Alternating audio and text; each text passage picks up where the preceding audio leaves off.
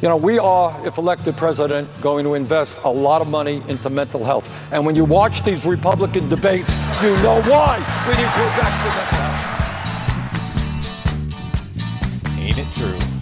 Well, I don't know why I came here tonight. I got the feeling that something ain't right. I'm so scared in case I fall off my chair. And I'm wondering how I'll get down the stairs. Clowns to the left of me, jokers to the right. Here I am, stuck in the middle with you. Yep.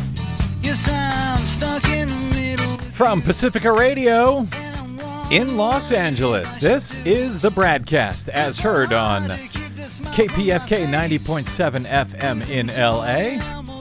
Up in Oregon on 91.7 FM KYAQ on the Central Coast and 106.7 FM KSO in Cozy Cottage Grove. Out in Pennsylvania on 93 FM WLRI in Lancaster.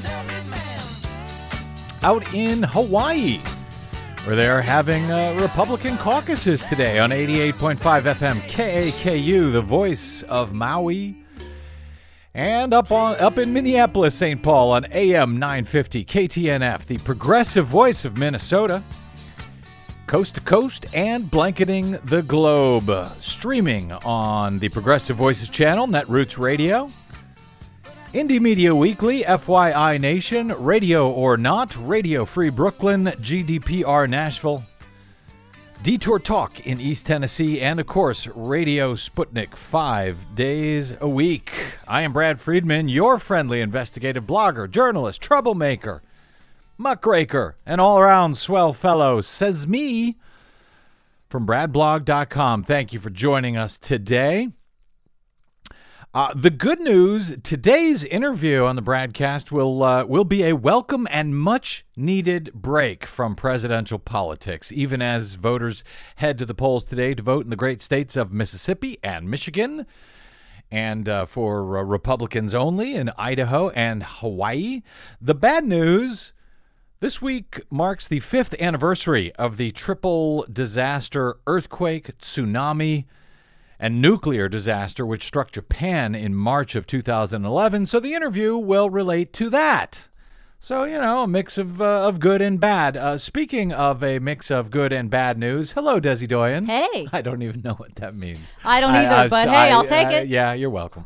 I tell you, Des, I recall watching live on CNN 5 years ago, which seems both like yesterday and forever ago, as the sea, remember this? As the sea overtook parts of eastern Japan. Yes, it was happening in the middle of the day in Japan, and they had news helicopters that were out there watching and tracking this massive tsunami as it came and swept across northeastern Japan. Yeah, we saw that live as it happened. Swept in.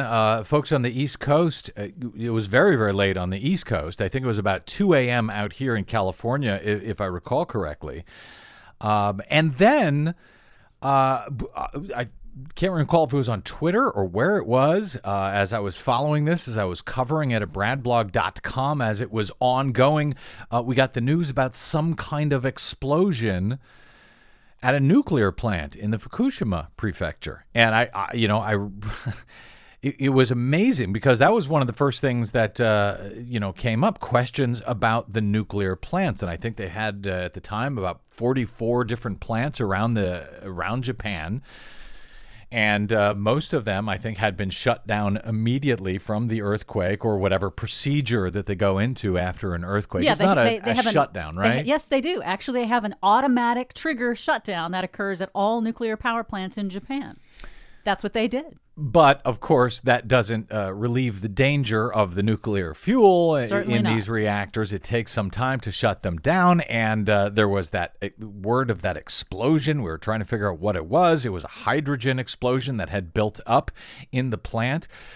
Folks know what happened thereafter. At least we have some idea of what happened thereafter. We still don't have the full story. And the company that runs the plant still runs it to this day, Tokyo Electric Power Company, TEPCO, has still been less than forthcoming, it seems to me, about what actually went on and what actually continues to go on today. Some 18,000 subsequently died, not from the nuclear disaster there, but from the earthquake and the tsunami. 18,000 died, still listed as missing from that triple disaster. And the nuclear disaster itself at Fukushima Daiichi still continues to this day. We spoke just hours after the disaster with Steve Herman. I was following him that night because there was a lot of reports. As I said, folks on the East Coast out here were asleep. But those of us on the West Coast sort of got to jump on this story. And I recall, listening to Japanese news sources at the time on Twitter, which was incredibly valuable that night. Reporters in Japan were doing a great job of covering the story. One of them was Steve Herman. Fantastic job covering it for Voice of America News. He was their Northeast Asia Bureau Chief at the time. He's now VOA's Bangkok Bureau Chief, and we will talk to him in Bangkok momentarily, as we did just hours after the original disaster. We'll talk to him again about what he reports now is a continuing, ongoing, and in some ways getting worse nuclear disaster at that now crippled plant in Japan, where as many as four reactors are believed to have melted down as we mark the 5-year anniversary of that continuing disaster. So see what I mean about the good news and bad? Now you miss the presidential stuff, don't you? Surely you want to say something about Trump in there somewhere, I right? know, Sort of lighten things up a little. Be careful what you wish for. Well, we'll actually got a little bit of that before we turn to Steve Herman in Bangkok. There are primaries being held today in Michigan, in Mississippi, as I said, for both Republicans and Democrats, in Idaho and Hawaii. In Idaho, it's a primary for Republicans only. In Hawaii, it's a caucus for Republicans only. So those numbers will come in very, very late tonight. We'll talk about all of those results, no doubt, on tomorrow's BradCast. We have been talking, yesterday I spoke specifically about the results from Super Saturday, or the Super Saturday weekend that took place. But we've been talking for the last week or two about the way that the corporate media has been reporting the delegate counts on the Democratic side, where they've got these super delegates, as they refer to them. What they are is unpledged delegates, delegates who have not yet voted, delegates who are actually party insiders and elected officials and so forth. They don't have to cast their vote. They won't cast their vote for either Bernie Sanders or Hillary Clinton until the conventions this summer. And yet some of these super delegates have spoken to the media and said, yeah, I support Hillary, or I support Bernie Sanders. Many more of them supporting Hillary Clinton. But their votes are not set in stone. They are not pledged delegates like the bulk of the delegates that people are actually voting for right now in places like Michigan and Mississippi and so forth. By the way, the good news in Michigan, they use paper ballots for most of the state. So if there's any question about the results, we may be able to figure out who actually won or lost. Not necessarily the case in Mississippi, where that state continues to hate their voters so much they force almost all of them to vote on 100% unverifiable touchscreens across the state. So if there's any question about the results, probably won't be able to figure it out. Now you know. Because nobody else tells you other than the BradCast, apparently. But anyway, going back to the weekend, so I noted that over the weekend, Bernie Sanders won not only 3 of the 4 states that were up having nominating contests in Kansas, Nebraska, and Maine, where Bernie Sanders won. Those were caucus states. Hillary Clinton reportedly won the Louisiana primary. But in the end, Bernie ended up winning more delegates than Hillary Clinton. Now, yesterday I gave you the number. This was just over the weekend. So he got 67 delegates. Hillary got 65 delegates. That's according to Google's delegate tracker.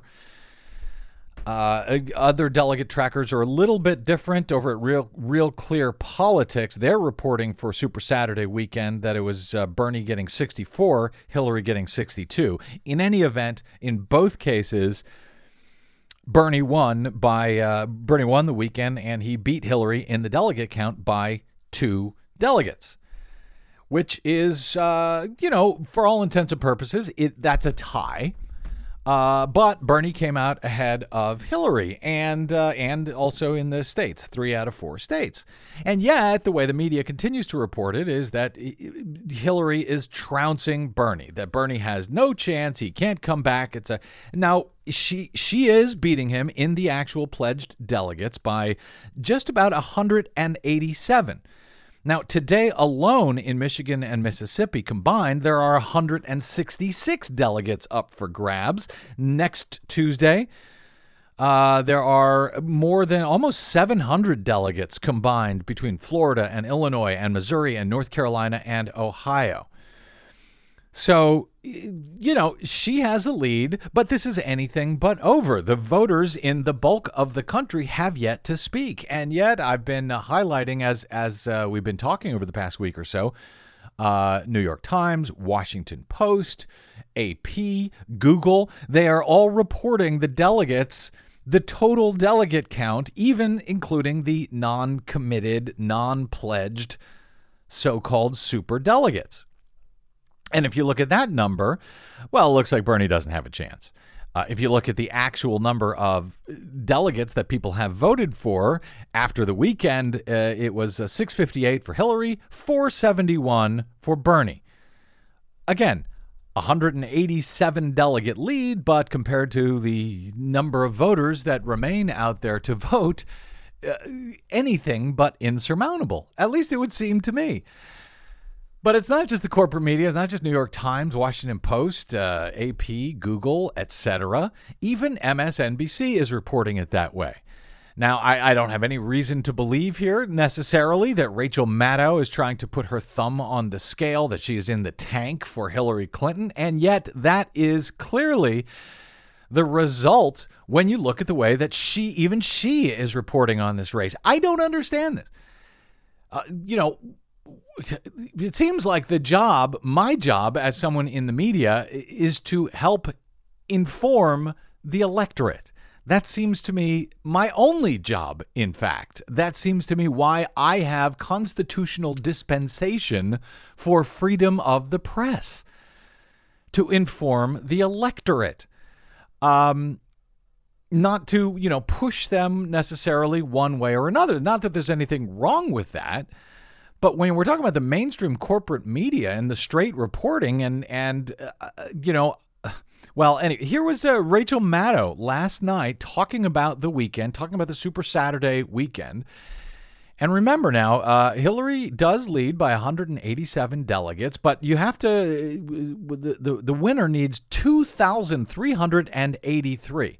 And we're talking about right now 187 delegate difference between the two of them. And yet here was Rachel Maddow last night on her show. On the Democratic side, Vermont Senator Bernie Sanders continues to trail mightily in the delegate count, even as he keeps winning states across the country. But when you look at their overall progress toward the nomination, that's about delegates. And this was the delegate haul for those two candidates this weekend. Okay, stop it there for a second. So this was the delegate haul for the weekend. She's talking about Super Saturday weekend, which Bernie won by any count I can find, won the delegate count by 2 delegates. Rachel Maddow puts up a graphic showing that Hillary Clinton actually won the weekend with 76 delegates to Sanders' 64 delegates. She beat him by 12 delegates, according to Rachel Maddow's big old graphic. And there was no separation between the real delegates and the so-called super delegates, who I would dare them, if they head into that convention this summer, in, where are they, North Carolina or something this year? If they head into that convention and Bernie Sanders has a majority of the voted for committed delegates, are you telling me that these party insiders are all going to vote for Hillary Clinton and take it away from the people? I don't know. Maybe they would. But frankly, that's their problem, not ours, not our job in the media to put the thumb on the scale in that way. And that was That was Rachel Maddow doing it in favor of Hillary, saying that she beat Bernie Sanders by 12 delegates. Well, no, she actually lost by 2 delegates. The other ones are just, elected officials and insiders who went and told AP or somebody, yeah, I support Hillary. I endorse her. She went on to do that not only for the weekend haul that she said was all about delegates, but also for the delegate count overall.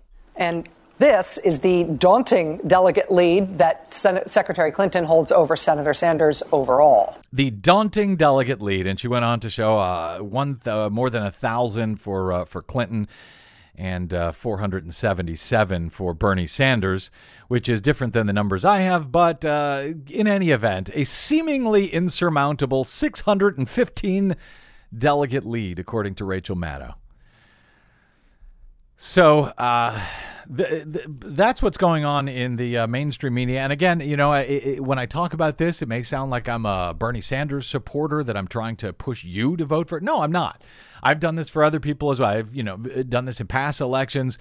When the media is misreporting what is going on, when they are, for whatever reason, putting their thumb on the scale, whether it was for Ron Paul back in 2012 or 2008, I covered it. I'm trying to even that imbalance that the corporate mainstream, Dennis Kucinich, these candidates who are not taken seriously for whatever reason by the corporate media, despite the fact that voters haven't even had a chance to ring in on it. I think it's crazy. I think it's stupid, especially with something like this race between Hillary and Bernie. When you look at what the results would be this November if they went head-to-head, at least according to the polls we have, if they went head-to-head with Donald Trump or Hillary, or with Donald Trump or Ted Cruz. We've got new numbers in that regard in Michigan alone.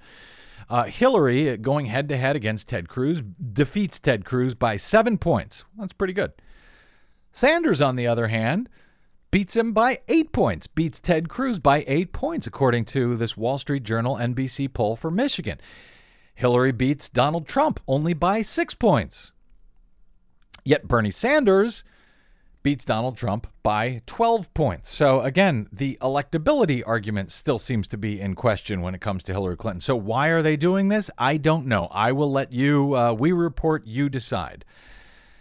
I have no evidence why this MSNBC corporation seems to be helping out, or at least Rachel Maddow in this case seems to be helping out Hillary Clinton in the way they're reporting it. But yes, the way you report stuff does make a difference. Now, despite that, and despite Democrats for so long telling us that, they'd love to go up against Donald Trump, they are finally beginning to echo what we've been saying on this show for months, that be careful what you wish for.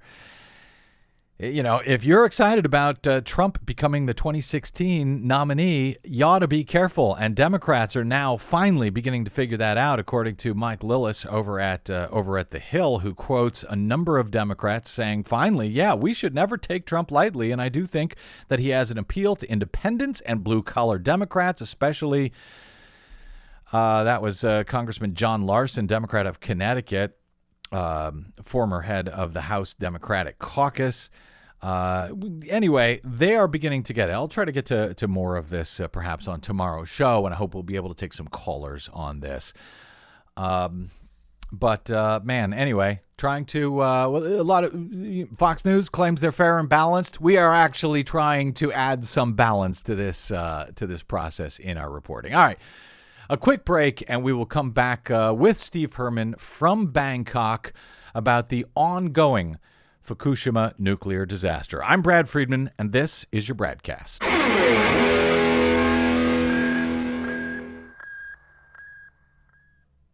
Hey, this is Brad. The 2016 election season is now at full throttle. Here at the BradCast and BradBlog.com, we fight for election integrity all year around, like no other media outlet in the nation. But we need your support to keep doing so, now more than ever. Please stop by BradBlog.com/donate to make a monthly pledge of any amount you like to help keep us going, or even just a one-time only contribution. While everyone else covers the horse race, we also keep our eyes on the track conditions those horses are running on, because voting systems, access to the polls, and citizen oversight of election results can make all the difference. Please help us continue to fight independently for your democracy by taking about 60 seconds right now to stop by bradblog.com/donate today. And thanks.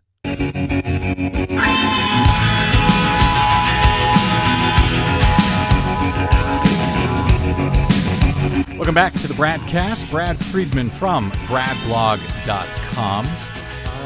Japan's Prime Minister at the time of the 2011 earthquake and tsunami, Naoto Kan, recently revealed that the country came within a paper-thin margin, those are his words, of a nuclear disaster requiring the evacuation of 50 million people, according to Britain's Telegraph recently. They report that in an interview to mark the 5th anniversary of the tragedy, which is this week, Khan described the panic and disarray at the highest levels of the Japanese government as it fought to control multiple meltdowns at the crippled Fukushima Daiichi nuclear power station.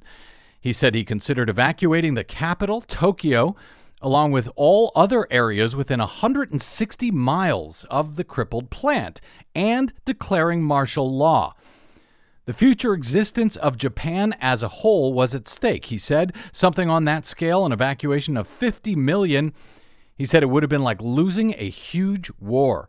Khan admitted he was frightened and said he got no clear information out of the Tokyo Electric and Power Company, otherwise known as TEPCO, the plant's operator, and that he was, quote, very shocked by the performance of his own government's key nuclear safety advisor.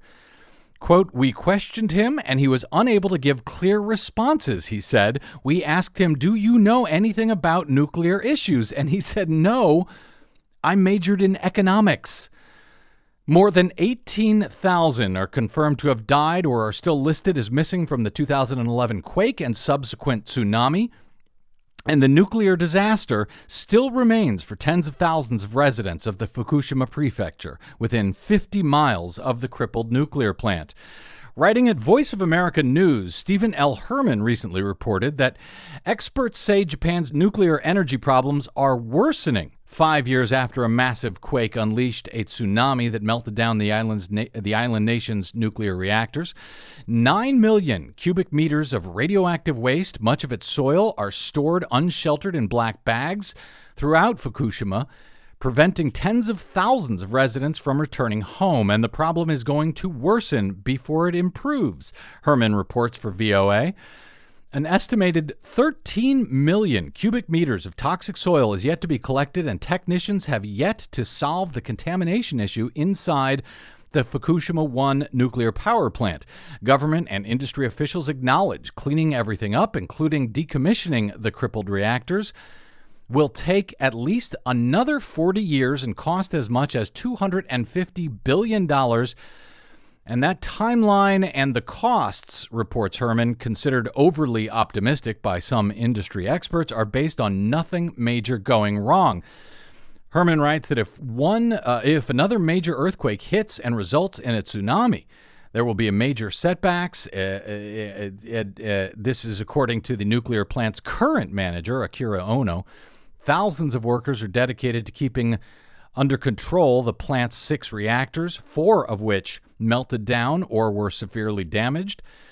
Japan has never decommissioned a nuclear reactor, much less reactors as damaged as those at the Fukushima Daiichi plant, and has resisted offers from foreign companies, even to this day, to help formulate an adequate cleanup plan, according to Voice of America. Joining us now is Stephen L. Herman. He's an American correspondent, originally hailing from Ohio, but who has lived in Asia since 1990. He is currently the Voice of America's bureau chief in Bangkok, reporting on the South and Southeast Asia regions. As a journalist, he's logged well over 1 million miles and visited 69 countries and territories. We spoke to Steve here on the BradCast just days, might have even been just hours, I can't recall now, after the triple disasters of that record 9.0 magnitude quake and 45-foot high tsunami and nuclear meltdown struck Japan 5 years ago this week in March of 2011. At the time, Steve was VOA's Northeast Asia Bureau Chief. He was based in Seoul, covering the Korean Peninsula and Japan.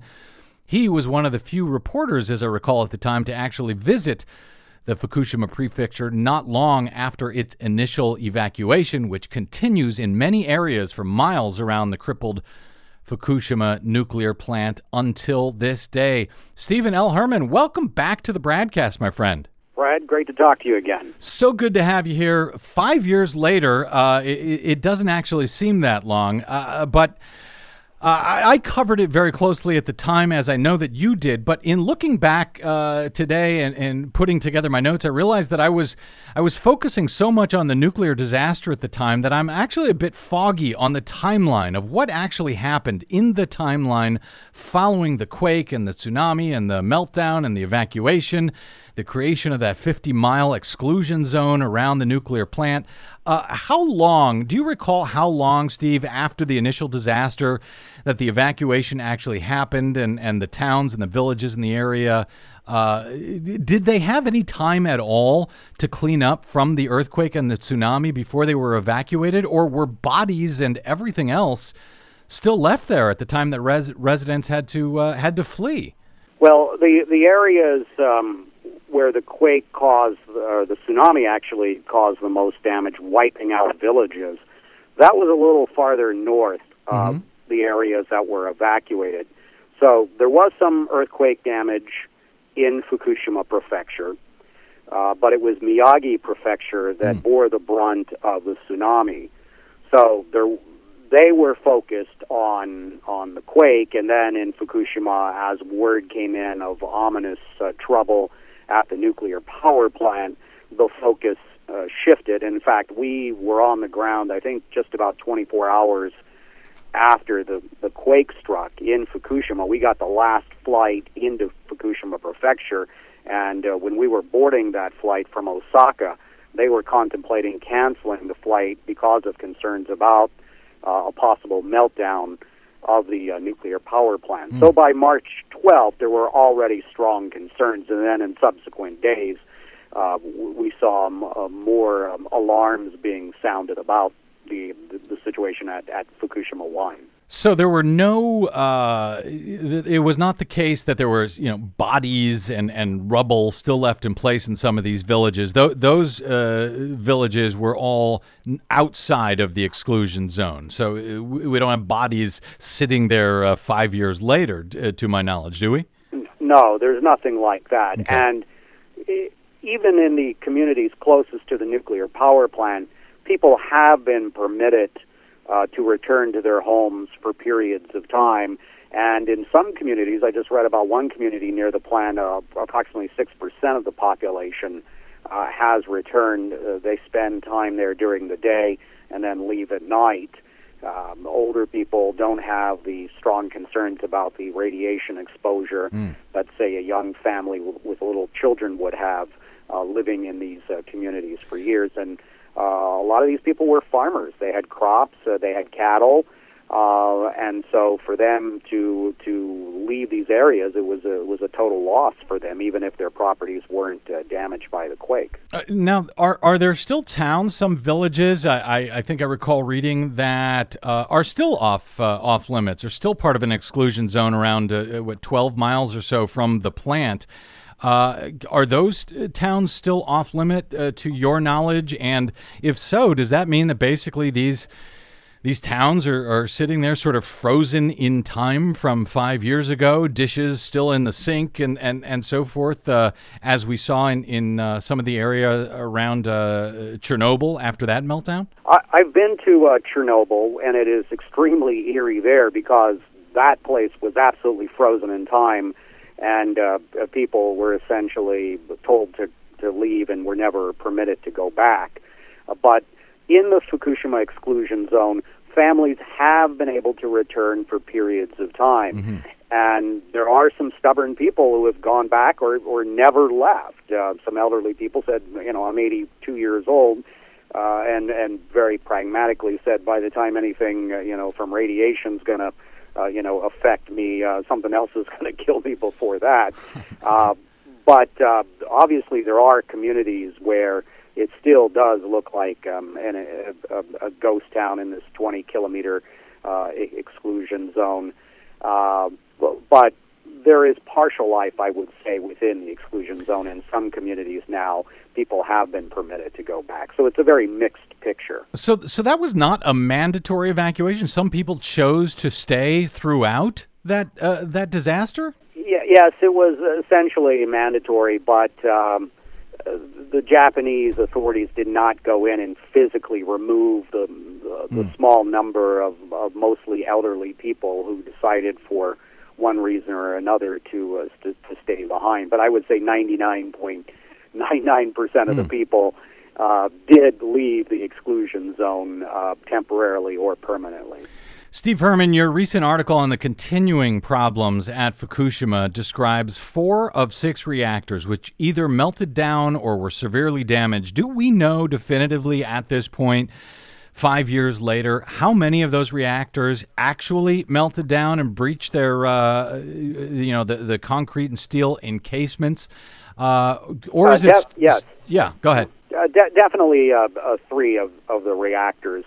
And I can tell you something that I wasn't able to talk about at the time. I did have a source while I was in Fukushima, a source from another Japanese utility that had nuclear power plants, who told me during that week of March 11th that 3 of the reactors had melted down, but it was a single source. I couldn't get a second source on that, so I didn't put that on the air.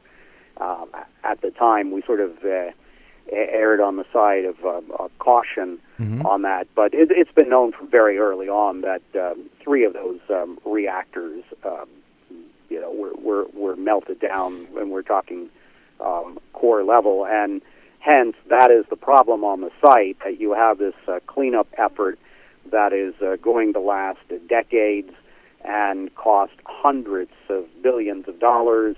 40 years is the official estimate, costs around $250 billion, but you talk to a lot of people and who are experts in the field, and they say that is a very optimistic figure. It's probably going to take much longer and cost much more, and the burden of this being borne by the Japanese taxpayers.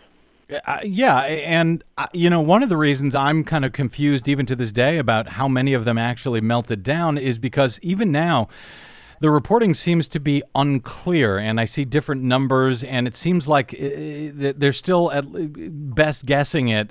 Is that because TEPCO is still, that it's too hot to go in there and confirm these numbers, and they're allowed to be vague at this point? It still that hot? You can't physically. No one can go in the reactor rooms. There have been some robots with cameras that have been sent in to some of the buildings inside, but to try to shield this equipment properly so that even the video transmission systems will work is extremely challenging. I think there's definitely the assumption of the worst case scenario. With 3 or 4 of the reactors. I think there's a question mark about the exact condition of the 4th reactor, and basically the plan is just to contain the situation, deal with keeping everything cool, and working on the decommissioning process as prudently as possible. We just had some statistics the other day come out that 32,000 workers received an annual dose of 5 millisieverts at the plant. That's considered the leukemia compensation threshold. 174 of those workers had an annual dose of 100 millisieverts, which is believed to increase your risk of dying by cancer by 0.5%, and then there was one worker who actually received a dose of about 5 times that particular risk threshold. So it is a dangerous work, and they have to proceed very prudently. And it's going to go on for years and years, decades, actually. Yeah, to say the least. You described that even after 5 years now, after the disaster, there seems to be no real cleanup plan for how to dispose of all the contaminated fuel and soil and water that continues to pile up. But does that mean that new soil, new water is being contaminated still every day, or is this a matter of just pulling out what is, what was initially contaminated after the disaster? In other words, is this ongoing, not just the cleanup, but the continuing contamination? Is that still going on each and every day out there? Yes, you have water. And then you have the soil, and the soil itself is being collected outside the premises of the nuclear power plant. 9 million cubic meters of radioactive waste are stored unsheltered in these black bags, as you mentioned from my story, throughout the prefecture. And then it's estimated there's another 13 million cubic meters of toxic soil that's been yet to be collected. And then you have these barrels with the radioactive water that are also on site. Some of that has been discharged into the ocean, and there are processes to get the water to levels that are not of extreme concern. But there is a continuing buildup of more stored water. And one consultant I talked to, an American, a former U.S. diplomat, says that Tokyo Electric Power can't decide what to do with all of it, and they refuse to let any foreign experienced program management companies come in and help them out with this, companies that haven't had experience with decommissioning nuclear power plants in other countries. So there is somewhat of a sense of a stubbornness by Japan to keep this all in the closed system, in its notorious nuclear village, as anti-nuclear groups would call it.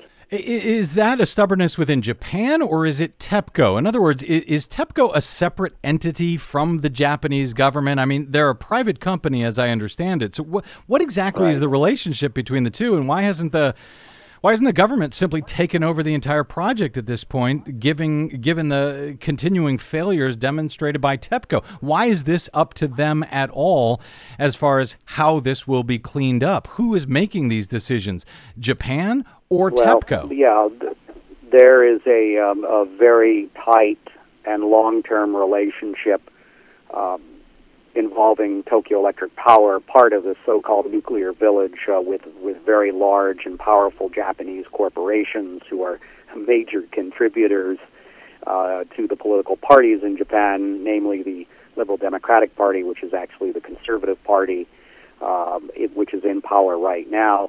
They also have a tremendous influence over the media as well.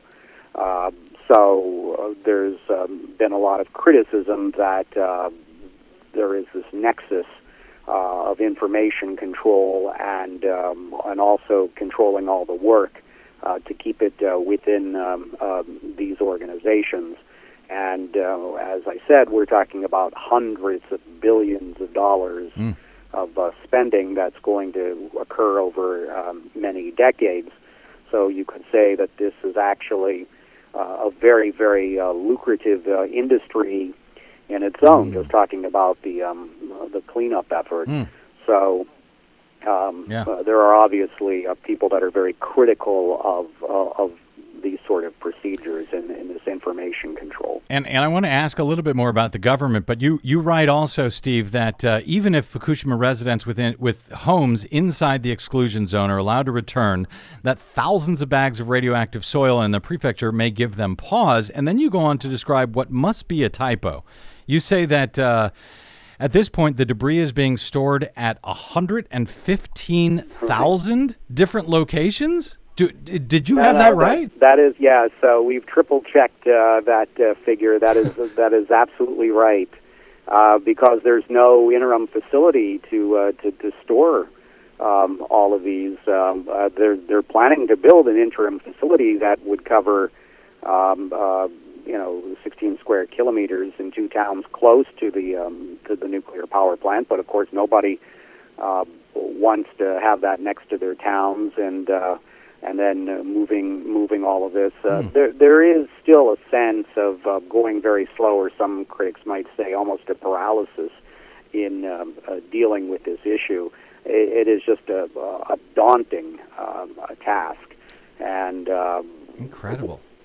It does seem incredible to a lot of people that there has not been more progress. But you have to understand, when we're talking about the scale of contaminated soil, just how careful they really should be, and the amount of people that would be needed, and the amount of land to take care of this. And eventually they're supposed to move this out of Fukushima to another prefecture, but I think realistically that may be decades away, if ever, because you can only imagine what other areas would think of having all of this radioactive soil coming into their communities. Now, not long after the disaster, the Japanese government, under Naoto Kan, I believe, had decided to decommission all of the nation's, I believe, 43 other nuclear power plants, the ones that were still working. But a few years later, after the new prime minister came to power, Shinzo Abe, he vowed to restart those plants. How many have now been restarted, and is the long-term plan to move the nation entirely away from nuclear? Is that no longer the plan at this point? Well, we have 3 reactors that have restarted. And as you note, the current government of Prime Minister Abe has taken quite a different course from Prime Minister Kan, who was with a different party, who was in power at the time of the disaster. Mm-hmm. And there is definitely a cautious attitude about restarting these reactors, but there's no doubt that nuclear energy is definitely in the mix.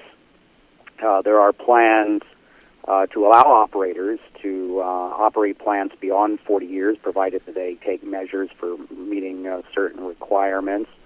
And Japan, I think, is still looking to have about 20%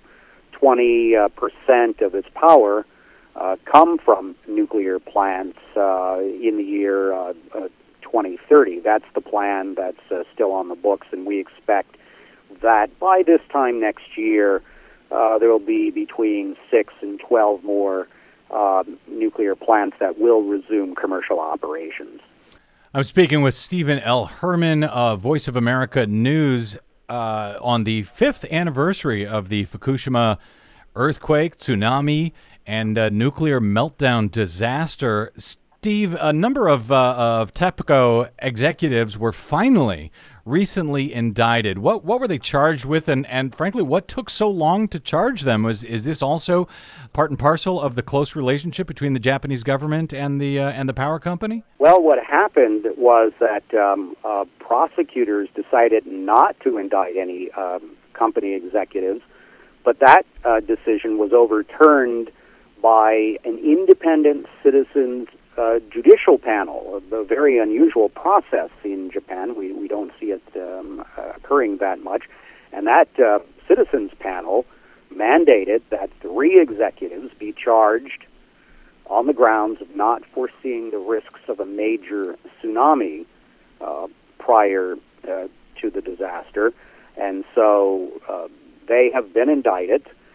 In Japan, once you're indicted, there is a very high rate of conviction.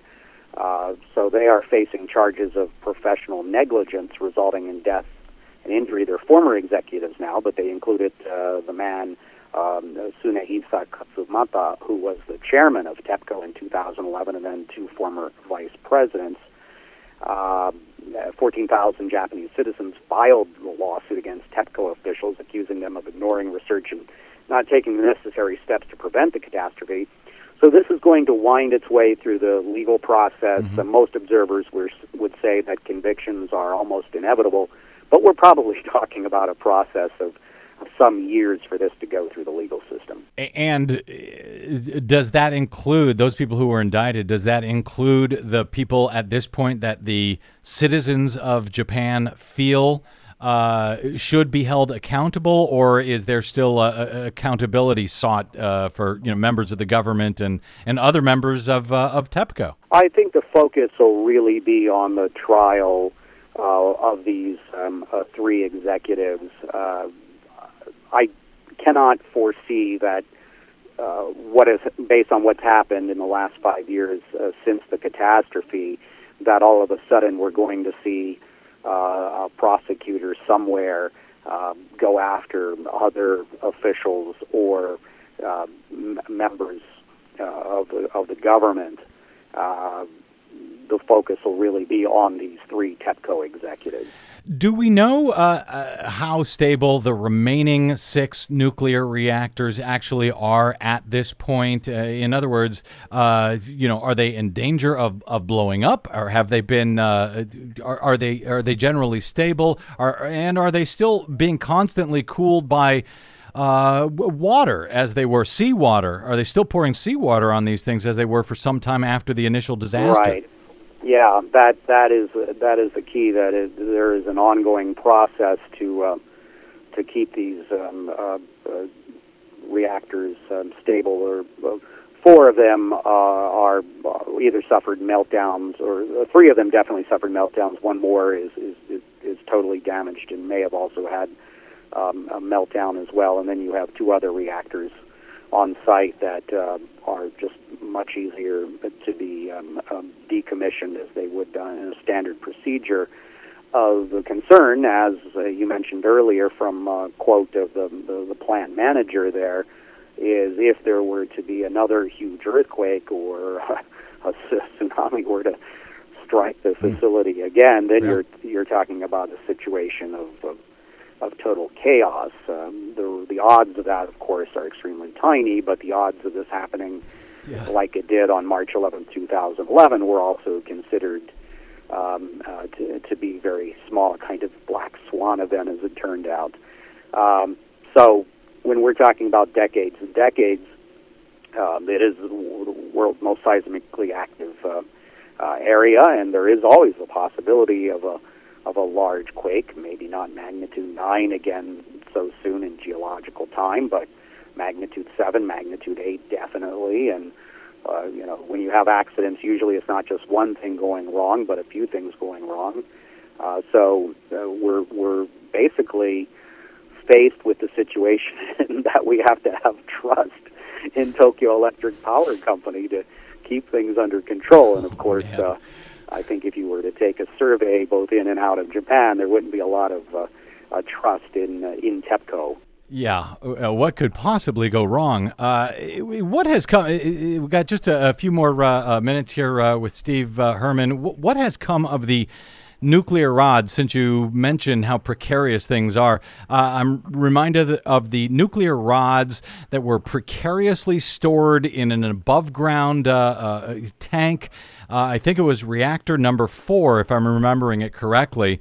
Have those rods now been safely moved and stored elsewhere at this point, or are they still sort of precariously balanced up there as they were in the days after the quake? Yeah, the fuel rods were removed from the spent fuel pool at reactor 4.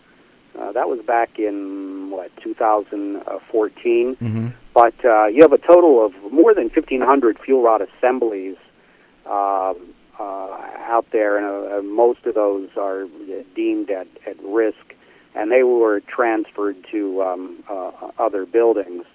So, again, as long as there is not some sort of cataclysmic earthquake and tsunami again that were to destroy the entire site, that is one of among a number of worries there. But we're looking at with reactor 1, the the spent fuel pool rods are supposed to be removed, I believe, next year. But that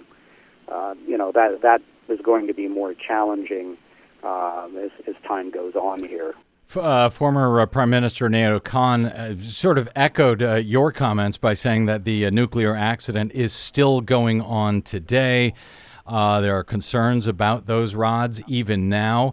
But finally, and he, by the way, I should say, is actually protesting the reopening of the nuclear plants. He told The Telegraph that there is a clear conflict between government policy and the wishes of the public. Additional protective measures against tsunamis have been taken, like raising protective walls, he said, but I don't think they go far enough, and we shouldn't be building nuclear plants in areas where there is a population to be affected. After the tsunami, he said, Japan went without nuclear power for years, so it can be done. But the current prime minister clearly has another idea. Steve, finally, what has become of those people?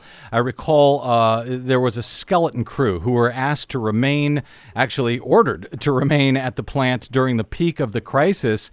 As I recall, at the time, there were people who were elderly. They decided they had lived a good life and that they were willing to take to risk their lives to protect the rest of the nation. Have there been deaths since that time directly related to the people working at the on the maintenance of those plants? Have those people survived, or have we lost a lot of them at this point? Well, there was a plant manager who did die of cancer, but it was believed that not that was necessarily a pre-existing condition, but you couldn't definitively say that he died of cancer because of radiation exposure from the plant, because he died after quite a short time. As far as I know, I have not seen any credible reporting, and as you can imagine, there is a lot of scrutiny on Fukushima, not only by the government, but a lot of independent scientists around the world, and there are not, at this point, any deaths that have been directly attributed to high levels of radiation exposure from being on site at the accident itself. Obviously, as I mentioned, we have one worker who in a year got 678 millisieverts of exposure. That's very concerning. And then, of course, there's been a huge controversy about examination of thyroids of children who were living there at the time. And most scientists will tell you, you really need to look at decades of data before you can see any sort of trends to make some conclusions about whether there has been an increase in cancers or deaths from this accident. So again, just as the cleanup's going to take decades, I think it may be decades before we're going to have any definitive data about the human toll from the radiation itself.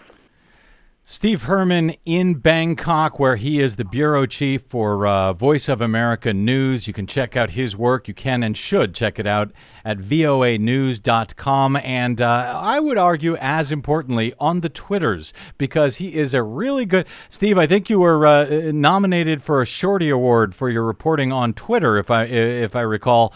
His Twitter handle is W7VOA.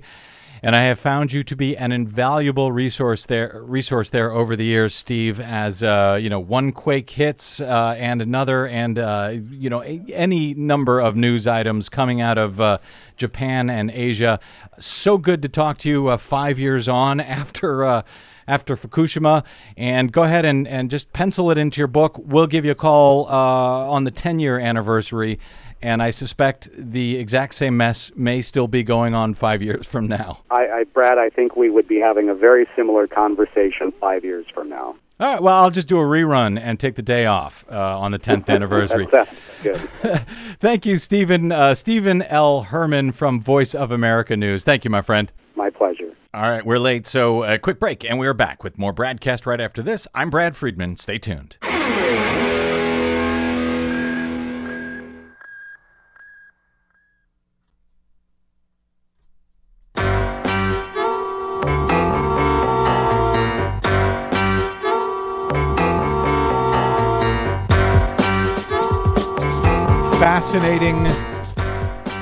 Fascinating and troubling interview there with Steve Herman. Yes, indeed, especially the part where, the Japanese taxpayer is going to have to foot the bill for the entire thing for the next several decades. Yeah, and of course, that would be the same exact thing if it happened here in this country, where we are still using the same type of nuclear plants that they're using in Japan. Yeah, and most people Fukushima. are not aware that here in the United States there was actually a law that was passed several decades ago that makes that limits the liability of the nuclear industry in case of an accident, so that they could get insurance. And if there is an accident, the insurance covers something like $75 million, but the billions after that are all covered by the U.S. taxpayer. So a bailout in advance. Yes, if anything that's goes exactly wrong. what we have done. They get the profits. We get to pay for the cleanup. Well, in other words, because Wall Street is not willing to back up any kind of nuclear plant, so that's why the taxpayer has to do it. We're the ones that do that. All right, just to leave folks with some good news.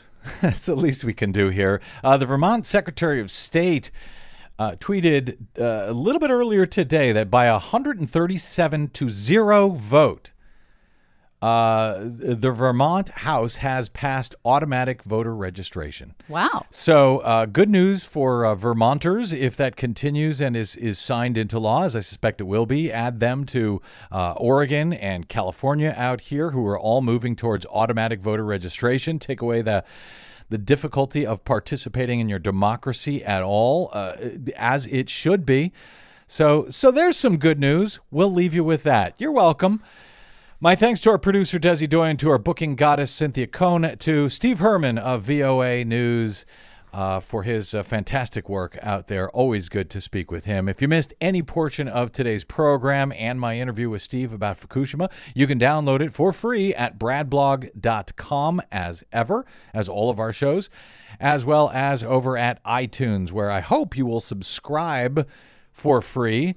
So you easily get each and every day's show. And while you're over there, give us a good review. It'll make it a little bit easier for the rest of the world to find the work that we are doing here at on the BradCast and over at bradblog.com. You can drop me email if you like on any of this. I am bradcast@bradblog.com, and you can and should follow me on the Twitters and the Facebooks. And share like crazy. I am the Brad Blog over there. Until we meet again, I'm Brad Friedman. Good luck, world.